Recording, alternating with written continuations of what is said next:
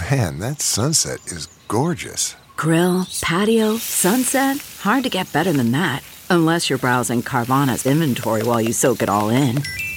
Oh, burger time. So sit back, get comfortable. Carvana's got thousands of cars under $20,000 just waiting for you. I could stay here forever. Carvana, where car buying meets comfort meets convenience. Download the app or visit Carvana.com today.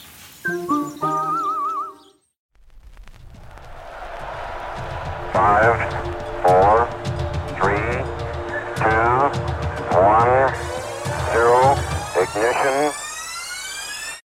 Major Garrett, yes, CBS, yes, hi.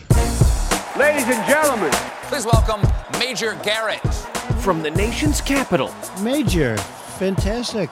it's The Takeout. Major. With CBS News Chief Washington Correspondent, Major, that's nonsense. Major Garrett. And you should know better. Welcome to the very best part of my broadcast week. I'm Major Garrett, host and creator of this amazing program known as The Takeout, where we are two things each and every week. What, dear audience, are those two things? I think you know them well. Relentlessly curious, steadfastly non-ideological. We're also going to have a heck of a lot of fun this week. You know, we often have to decide with this show in which news environment are we going to live and swim. The absolute news environment of the moment or one that's coming, slightly over the horizon? Well, as you know, impeachment is sort of the news environment of this week in Washington, D.C., and the Justice Department Inspector General report. And we thought long and hard about doing a show based around that. And then we decided, no, we're going to go over the horizon. The country knows about impeachment, probably has already made up his mind about it. We didn't think we could plow a lot of new ground there. But the next big story that's coming is what we're going to focus on this week. It's the caucus in Iowa, the primary in New Hampshire, primary in South Carolina.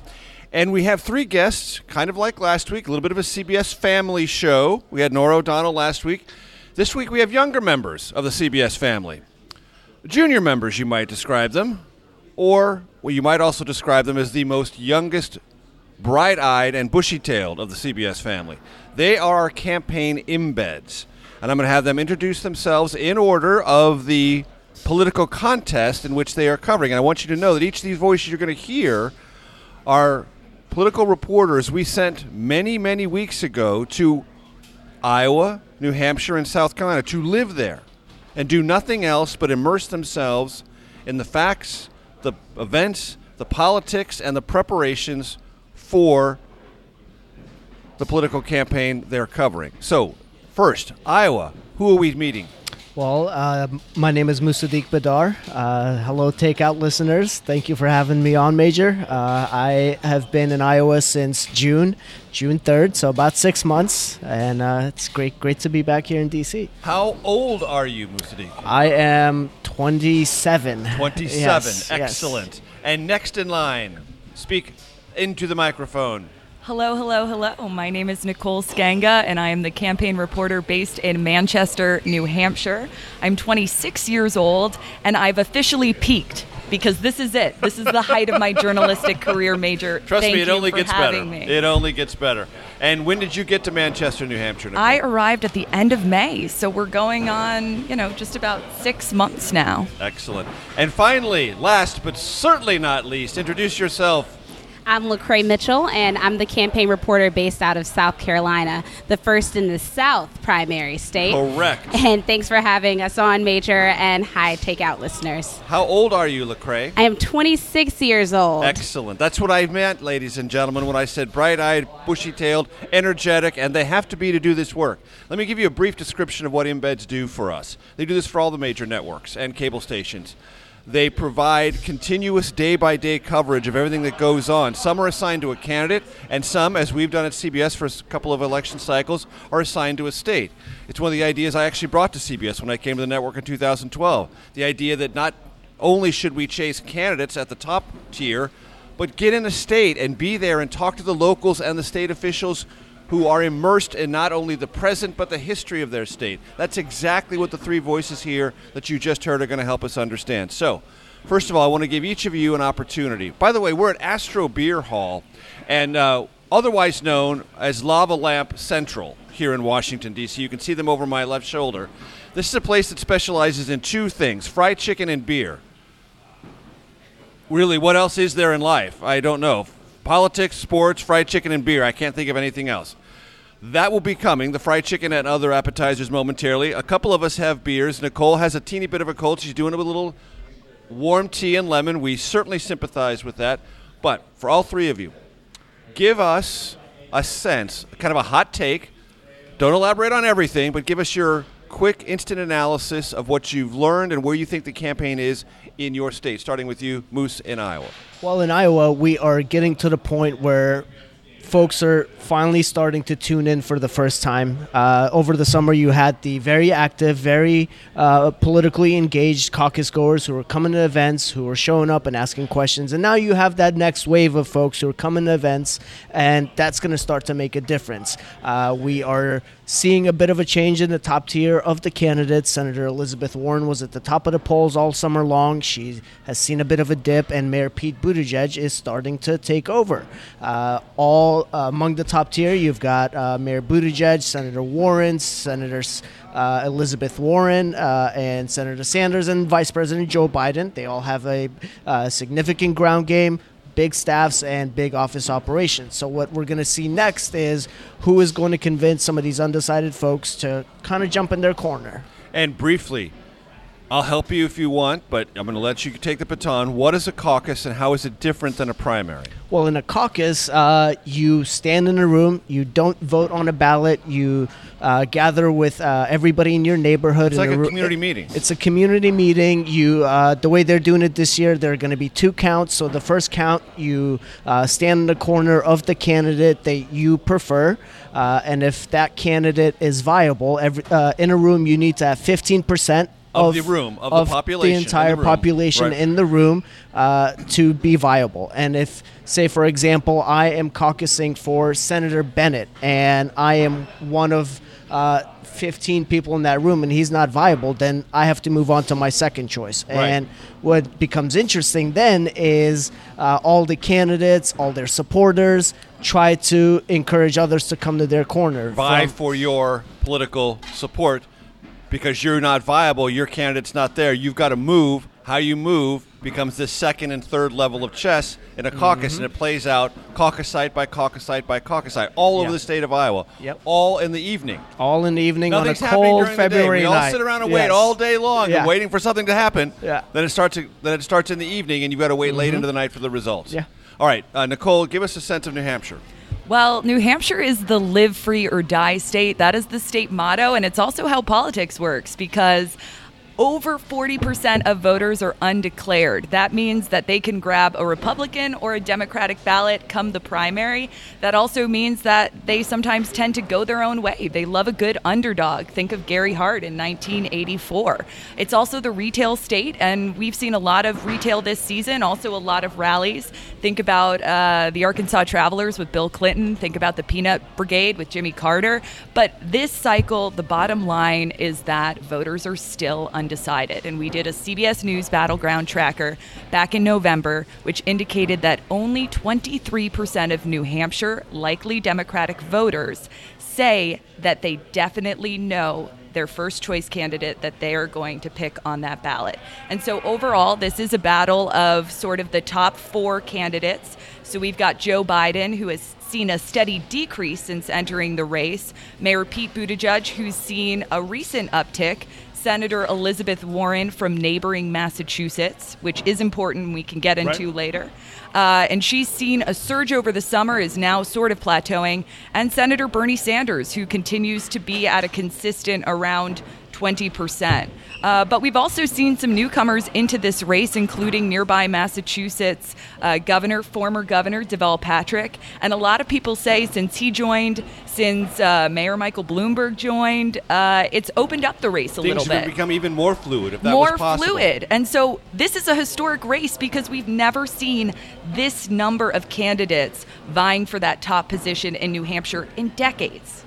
And I'm going to let Lecrae lead us off in segment 2 because I don't want to force you to describe South Carolina in 11 and a half seconds. Thank you. So, I'm Major Garrett. We're at Astro Beer Hall. The food has arrived. We have some beer. We have some hot tea. We have 3 fantastic embeds who we rely on every single day. Back for segment 2 of The Takeout in just a second.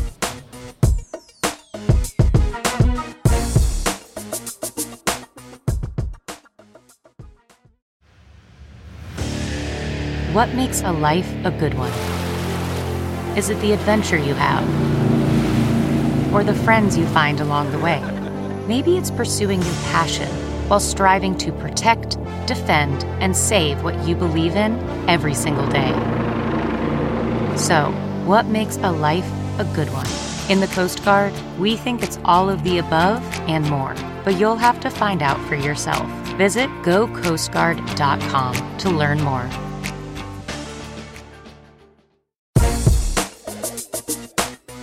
From CBS News, this is The Takeout with Major Garrett.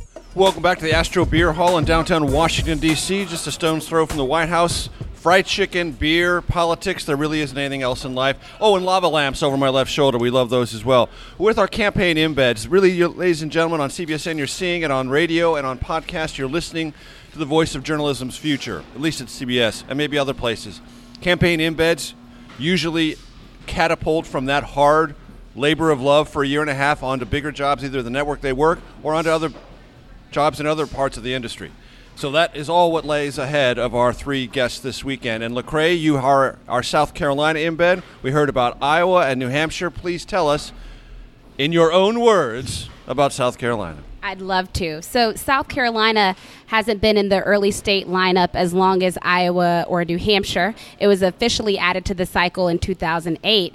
And so as a result, something that I picked up on really early was that voters there were surprised that campaign reporters, embeds like myself, were there from New York and D.C.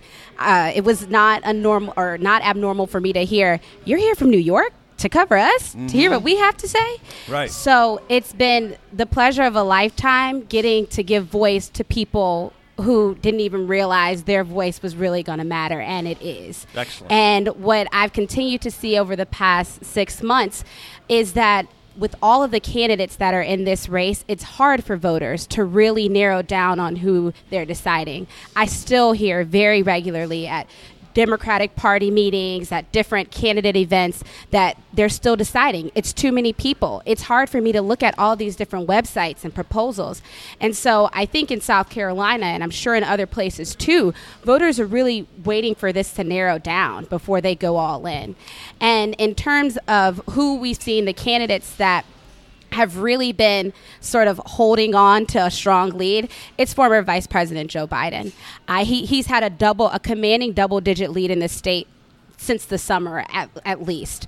And what you see is that he has a really strong hold amongst African American voters, and that when you talk to his supporters, they may not be as excited about him, but they think that he's the person that can take on President Trump. And for a lot of Democrats, not just in South Carolina, but particularly there, that is the number one objective. That's the thing that always comes up. We need someone who can take on Trump because that's their goal. Right. Yeah. And I want to tell their audience that I've been lucky enough in my life to cover 5 presidential campaigns. And one of the most important and special parts of that privilege is spending time, a lengthy period of time, in Iowa, New Hampshire, and South Carolina. I've done it 5 times. And the reason it's a privilege is because of a couple of things. One, and Nicole used the term, and I want to make sure our audience understands what she means by retail. What does that mean, retail? That means up-close, face-to-face campaigning. Voters interacting with political leaders, asking them questions, getting their answers in a very intimate, tight space. That does not happen, folks, after you get past these first 4 contests. Nevada also has a caucus. I'm aware of that. Our campaign embed is still on the West Coast. We don't have room for 5. We have room for 4, so we're doing the best we can. But after those 4 early contests, this then becomes something like a treadmill at 100, okay? Everyone's flying and zooming around, and there is no more or very little retail direct politics. And one of the things you can do if you're in South Carolina, Iowa, New Hampshire, is have engagement with voters on a regular basis. You see them actually going through this process of deciding. You watch it on their faces. You see them. I'm going to ask you all 3 of you, just yes or no. Have you met voters more than once in your travels? Same voters? Absolutely. A million times, yes. All the time. So that's what I mean, folks, because these people, it's kind of a joke in political campaign coverage about these voters. They're like part of the Amalgamated Union of American Presidential Voters. I mean, they're like tenured voters. They take this. Sure. They show up. They go to places when there are really big football games on. No, they're at the campaign event. They're at the rally. They're at the town hall. They're at the House meeting. And your experience with them is part of how this thing actually gets decided. You see it playing out in front of your very eyes. So let me ask you this. What percentage in the questions you've heard so many South Carolinians, Granite Staters, and Iowans Thank you. ask about impeachment? It comes up very little. In Iowa? In Iowa, at least. In New Hampshire? I've heard a grand total of 2 questions, and I've probably heard hundreds upon hundreds of questions from Lecrae? voters. In the South past Carolina? 3 months, I can think of one town hall where impeachment has come up. Ladies and gentlemen, just soak that in. And for those of you who say, yeah, Washington, you guys are just so obsessed with your storylines and you don't hear or recognize or listen to, well, those are 3 voices who are just telling you what they see day to day. They've been in each of their states for 6 months. Fair to say, almost never or hardly at all, impeachment comes up. Hardly at all, yeah. There you go. It's always me asking. So far, I want to ask all 3 of you this. Is Kamala Harris and what happened to her campaign, the rise and fall, the biggest surprise to you in this campaign, or something else? It's definitely up there, I would say, especially because she made a big play for Iowa after September when she said she was moving to the state. She spent a lot of time there, and she changed things up a little bit. Early on in the summer when I was covering her, she was doing big rallies, big events, and towards the end of it, she relied heavily on the retail politics that you just mentioned. Going to roundtables, going to people's kitchens, cooking food for them, handing out cookies after the turkey trot. And in the end, neither worked. It didn't work. And that was a bit surprising, especially because Iowa a lot of times rewards candidates who spend a lot of time there. And it was surprising for me to see that didn't work. And Nicole, forgive me, I'm going to skip over you for just a second. So I want to get to Lecrae because there was a sense, Lecrae, especially when Kamala Harris got in the race, that she might have a place in South Carolina that would welcome her with open arms. For sure. And she made that really clear early on, that she wanted South Carolina to be, this is my word, but sort of a linchpin of sorts, and that she was going to be spending a lot of time there. Before she dropped out, she had been to that state more than any other candidate in terms of visits. Not necessarily days spent, but she'd been spending time there. She had different coalitions on the ground, Women for Kamala, Veterans for Kamala. And in the summer, she definitely was the hot topic. And it was not uncommon for me to hear from older African-American women that we've got somebody who looks like us, someone that we can relate to. She had definitely been able to mobilize and sort of garner this excitement. But by the end of this past month, that had definitely started to fizzle. And she continued to have a slow decline in polls. And when I've asked some of her supporters what they think might have contributed to that downfall, outside of money, I've had some of her most ardent fans saying they think that people and voters were not getting familiar enough with her quick enough. And that former Vice President Joe Biden, who does have all-time familiarity, it was very hard for them to go to neighborhoods and knock on doors and be like, hey, it's us again. This is our person again. You remember us talking about her 2 weeks ago? We're back again.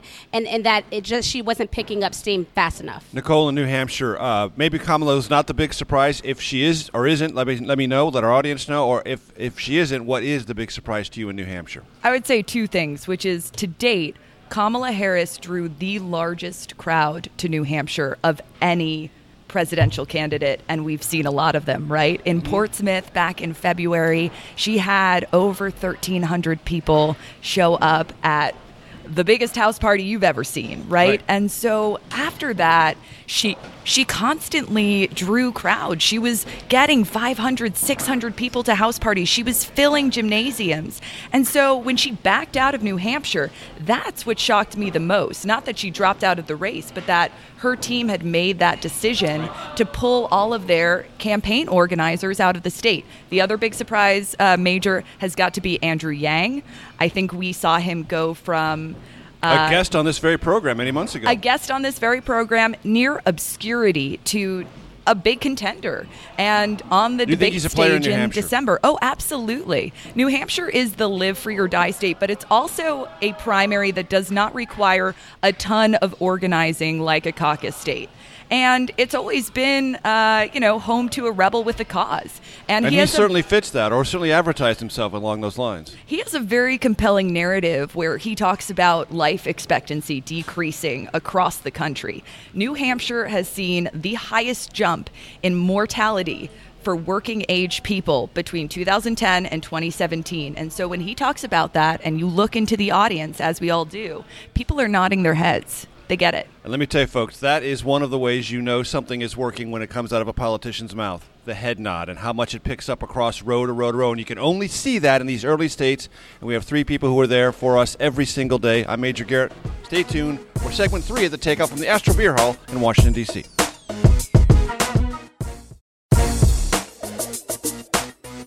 From CBS News, this is The Takeout with Major Garrett.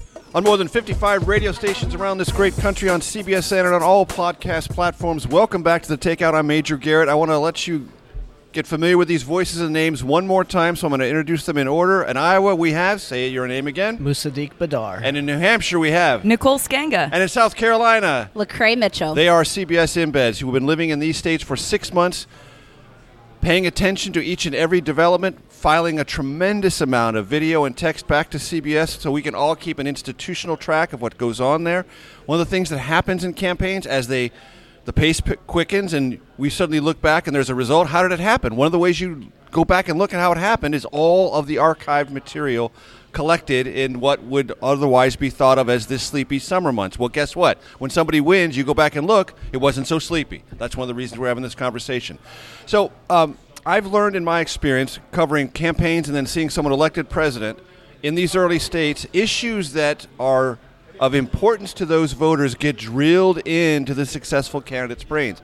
And I want our audience to get a sense from you, because you've been there for so long, what do you hear voters in your particular states talking about the very most? Moose?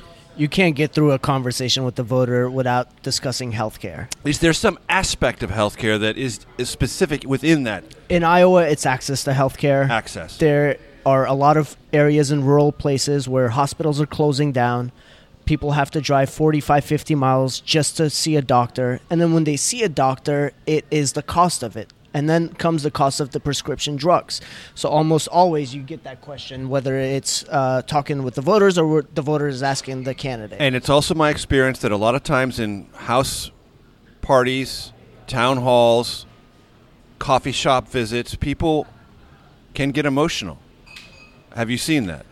Early on in July, I was in Davenport, and I met a man who had worked for John Deere's for nearly 30 years. He had a heart attack, and he was recovering. He's getting back on his feet. 7 months later, his wife had a stroke. And between the two of them, he told me they were taking 30 pills a day. The cost of it was becoming overbearing.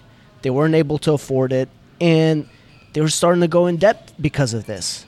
And those kind of stories really highlight the issues that some of the American people feel and are experiencing. And when they bring it up to candidates, it makes a difference. It does something when we ask them these questions, but in these small retail places where they are the ones asking and they're sharing their stories, it has more of an impact. And the candidates have to answer it and have to give a clear, concise policy description of what they're going to do to help them. Nicole, in 2016, I was there a lot with my producer, Arden Farah, who's with us today and who's a very big part of this program. We heard opioids all the time. Is it still there? It is absolutely still there. Number one issue maybe, or something else? I would say it's one of the number one issues with a related issue that is mental health care and mental health care parity.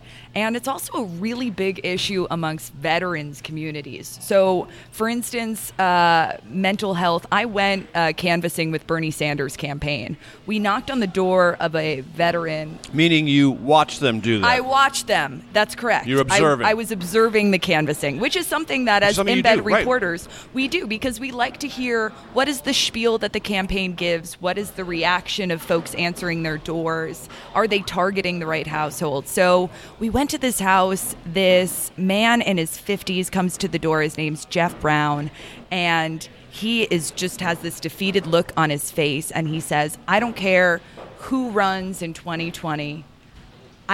No one's going to fix the problems I've been through. And he had suffered from PTSD. And when we asked what the VA had done for him, he went back into his house and he brought out this giant box of opioids, of prescription drugs, and he just dropped it on the ground in front of us. And I think of that man every single day, because it's stories like that we hear at every town rally. And I should say, Major, this was probably something that became more common in 2016. We talk about retail politics.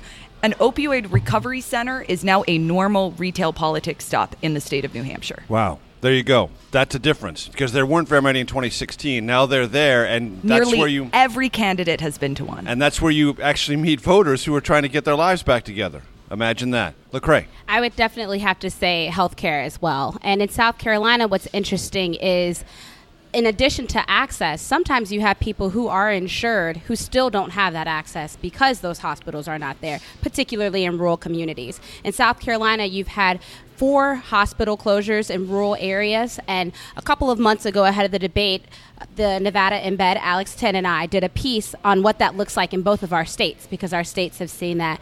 And what was so interesting to me is that you have certain medical community centers in some of these places, but they're one in between miles and miles and miles of the next place. So that makes things like having a baby, going to see your oncologist for, where you need treatment regularly, that makes those things darn near impossible in some situations. Because the other thing in those rural communities is access to transportation. So is there a bus that can get you to that nearby place? And it's an issue of economy, because is there industry in that area? A lot of times what you see in some of these places is when the big tire manufacturing company plant closes down, so do those people who were working there. And when industry leaves a place, everything else sort of seems to follow suit. So I want to do kind of a lightning round with all three of you. I'm going to mention an issue, and I want you to tell me what your general sense has been in engaging with voters on that. So, Moose, we'll start with you, Nicole, then to Lecrae. Trump economy. Depends on who you talk to. Obviously. I speak with Republican voters who are happy with it, but a lot of Democrats will tell me, even if they're doing well, they say they recognize that there are a lot of folks in the country who are not benefiting from it. Nicole? Partisan issue, and folks will tell you there's a 3% unemployment rate in New Hampshire, but that does not tell the full story. Lecrae? People's opinions fall along party lines. Exactly, on party lines. Yes. Okay. Abortion. Doesn't come up as much in Iowa. Okay. It's not a topic that comes up with candidates or with voters. They get asked about it from time to time, but voters understand where the Democratic candidates stand on it. Nicole? Surprisingly, a fairly nonpartisan issue in New Hampshire. In what sense? In the sense that Republicans, including the sitting Republican governor, Chris Sununu, have come out in support of a woman's right to choose. Lecrae? I don't hear it come up with voters a lot, but the professionals that work in that line of work, they are definitely fall on party lines. Criminal justice reform. Let's start with you, Lecrae. It's Or criminal something- justice issues. Yes. Either law and order or doing something for the large prison population. It has become very regular for candidates to have criminal justice roundtables. So they get people from the community together and they talk. That is definitely something that different candidates, Castro, Booker, they put these groups together and they talk about that, particularly helping people reintegrate into communities after they've been released from prison. Nicole? New Hampshire is fighting for medically assisted treatment inside its prison system so that folks that are stuck in this cycle and addicted to opioids can find a way out when they leave. Moose? It comes up, Lecrae mentioned Julian Castro. He's held a couple of roundtables, and it often comes up when voters ask candidates whether or not felons should be able to vote and how they're going to be able to reintegrate into society, what kind of resources are available to them. And would you say Iowans are genuinely open to that? They are. Felons being allowed to vote. As long as it's not a violent crime, I think people that I've spoken with are generally open to the idea. Quick yes or no in South Carolina, Lecrae? That issue definitely doesn't come up as much in town halls. So Felons voting. Right, no. Got it. Nicole? Open to it, doesn't come up much. Got it. How about immigration? There were many pundits, not myself, I don't consider myself a pundit, even on my worst day, who said when Democratic candidates had one of the debates all raised their hands about criminalizing, or decriminalizing rather, crossing the border without documentation or providing health care through the government for those without documentation, the Democratic Party lurched irretrievably to the left and improved things for Donald Trump in his re-election campaign. Talk to me about how immigration is being debated in your state. It comes up when you're in rural areas with candidates. A lot of these rural areas, the farmers rely on immigrants to do some of the work. They used to be able to... favorably or negatively? Favorably. They want these people to come up and move there. What's happening in a lot of rural areas in Iowa is young people are moving out. They're leaving their farms. So you need more workers there, and a lot of times they rely on immigrants to come up and help them with that, and they haven't been able to do that lately. Nicole, 15 seconds. I would just say real quick that, New Hampshire is within 100 miles of the Canadian border, and so we have ICE stops pretty frequently in the Granite State. Got it. Lecrae, I'll get you on the other side of the break. I'm Major Garrett. We're at Astro Beer Hall in downtown Washington, D.C. Stay tuned for segment 4 in just a second.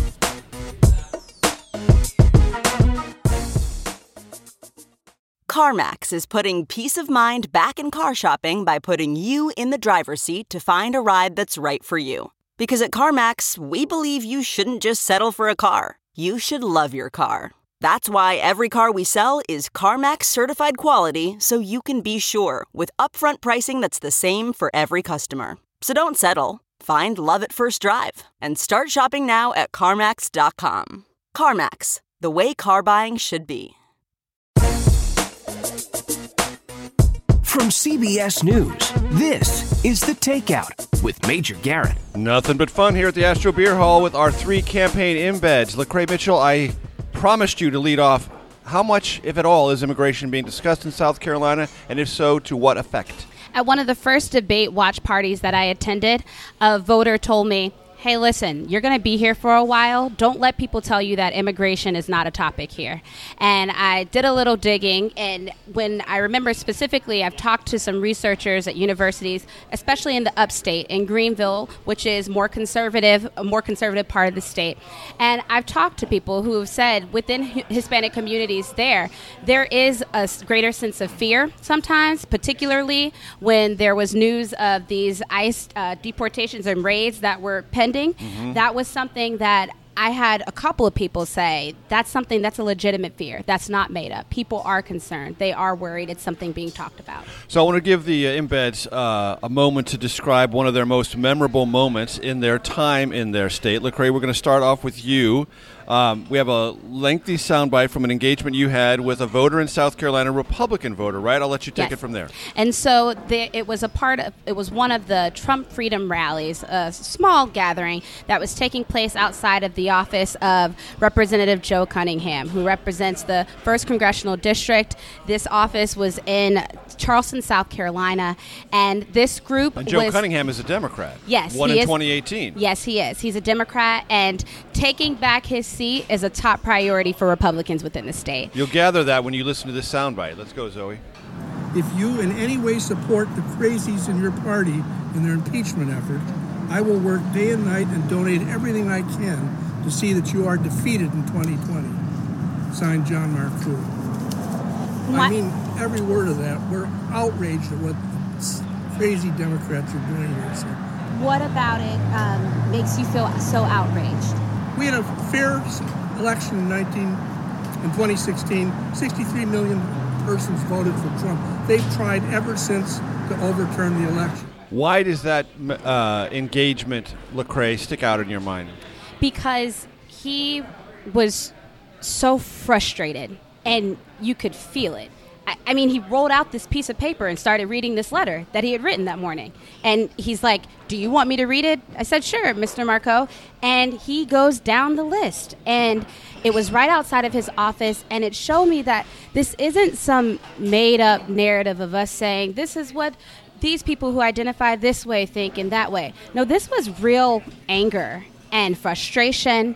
And in his case, he said it would show in his donations and how he moved forward in terms of supporting him. So Nicole, I want to give you a chance to set up 2 sound bites you've chosen. One is an interview you did with a candidate who was in New Hampshire. So talk us about that and let us get set up for that. So This one is, I was on an RV with Senator Cory Booker, and we did this long 40-minute interview just back and forth.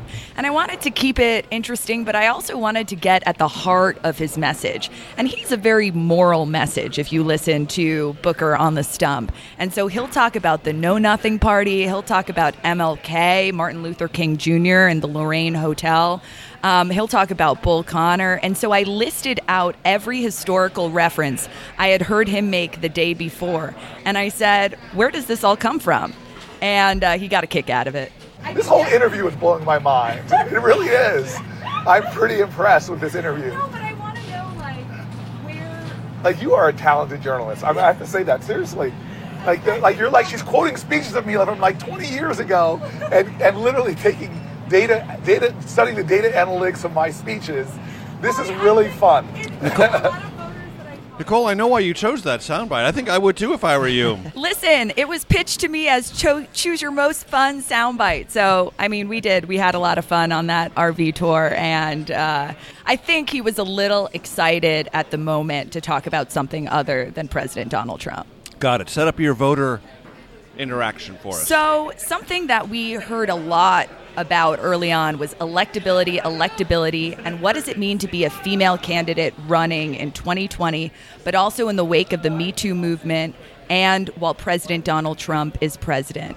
And what I found, I thought I would go out there and I thought that I would see voters perhaps turning away from a female candidate with sort of, I don't want to say PTSD, but looking back on 2016 and Secretary Hillary Clinton. And in fact, I found the opposite. And New Hampshire is a state where you have Senator Maggie Hassan, Senator Jeanne Shaheen, who have both been female governors of that state. You've had a female Senate majority. You have the, Senate majority leader right now who is a woman. And in New Hampshire. Yeah. And New Hampshire will point out that in 2008, they selected a female winner of the New Hampshire primary in then Senator Hillary Clinton. We were talking to some voters about this. All right. Zoe? Our candidate doesn't have to be a woman. It doesn't have to be a male. It's who's the best person. But I might be a little biased and would like a female in office. Well, it does have to be one or the other. I mean, the literal reading of that would be there's no other options left. So I want to make sure it can one or the other. But she's okay with she's not only okay, but would prefer a woman. Right. And I've heard this from a number of candidates. That said, what's interesting in our latest CBS News Battleground Tracker, if you ask most likely Democratic voters in New Hampshire what they think a swing voter, a moderate voter will go for, 54% say gender doesn't matter, and 41% say that voter would prefer a male candidate, whereas only 4% say that voter would prefer a female candidate. But when you ask voters, they're very receptive. Right, yeah. They assume that. Exactly. Hard not to assume it, considering we still have not had a female president of the United States. There we go. Moose, set up your interaction. Tell us why. Well, just before I set up that interaction, I want to share a quick story that was a reminder that the candidates we cover are also human beings. Yes, strangely enough. I was covering Senator Amy Klobuchar. She was asked about being a moderate and working across the aisle. And it was a moment that got an applause, so I tweeted about it, and moderate auto-corrected to miserable. I didn't notice. At the next event, Senator Klobuchar comes up to me. I'm packing away. She goes, "Guess who noticed your spelling error?" I noticed it, and it was embarrassing for me, but she made light of it, and so every time I see her, she kind of reminds me of that I made that mistake. Right? Yeah, okay. But you're not a deplorable, you're just a miserable, just right? a miserable. I see, okay. But the soundbite you're about to hear, I was with Vice President Joe Biden. I had asked him about his position on TPP. Trans-Pacific Partnership, a now-defunct trade deal that was part of the 2016 conversation. If you really are nerds and remember that from the trades, compliments to you if you remember. Yes. So he had supported it. He had pushed for it when he was in the Obama administration. And then when he was in Iowa just before this, he said that he supports fair trade deals. And I asked him what had changed. He gave his answer. And at the next event, he sees me at the rope line, points at my camera and goes, "Watch out for this guy. He asks tough questions." There we go, Zoe. Let's listen. Now, this guy's tough, man. He asks me really tough questions. He does. Yeah. Come on, get in here. Okay, I need a picture. Stand next to the CBS guy. I'll take a picture with you. Tell him to be nice to me, okay? I will. I told him to. Yes. Candidates frequently try to shield themselves with Iowa, New Hampshire, South Carolina voters away from snarling people like campaign embeds. Well, as you can see, ladies and gentlemen, there's not a snarl on either one of these three faces. Lecrae Mitchell, Nicole Skanga, Musaddiq Bidar are three campaign embeds in order. Musaddiq in Iowa, Nicole in New Hampshire, Lecrae in South Carolina. Thanks for joining us. It's been a great time. Thank you. Stay tuned for the Takeout Outtake Especial, folks, and thanks again to the Astro Beer Hall here in downtown D.C. See you next week. For more from this week's conversation, download the Takeout Outtake Especial Tuesday morning, wherever you get your podcasts. The Takeout is produced by Arden Farron, Jamie Benson, Sarah Cook, and Ellie Watson. CBSN production by Eric Susanen and Grace Seegers.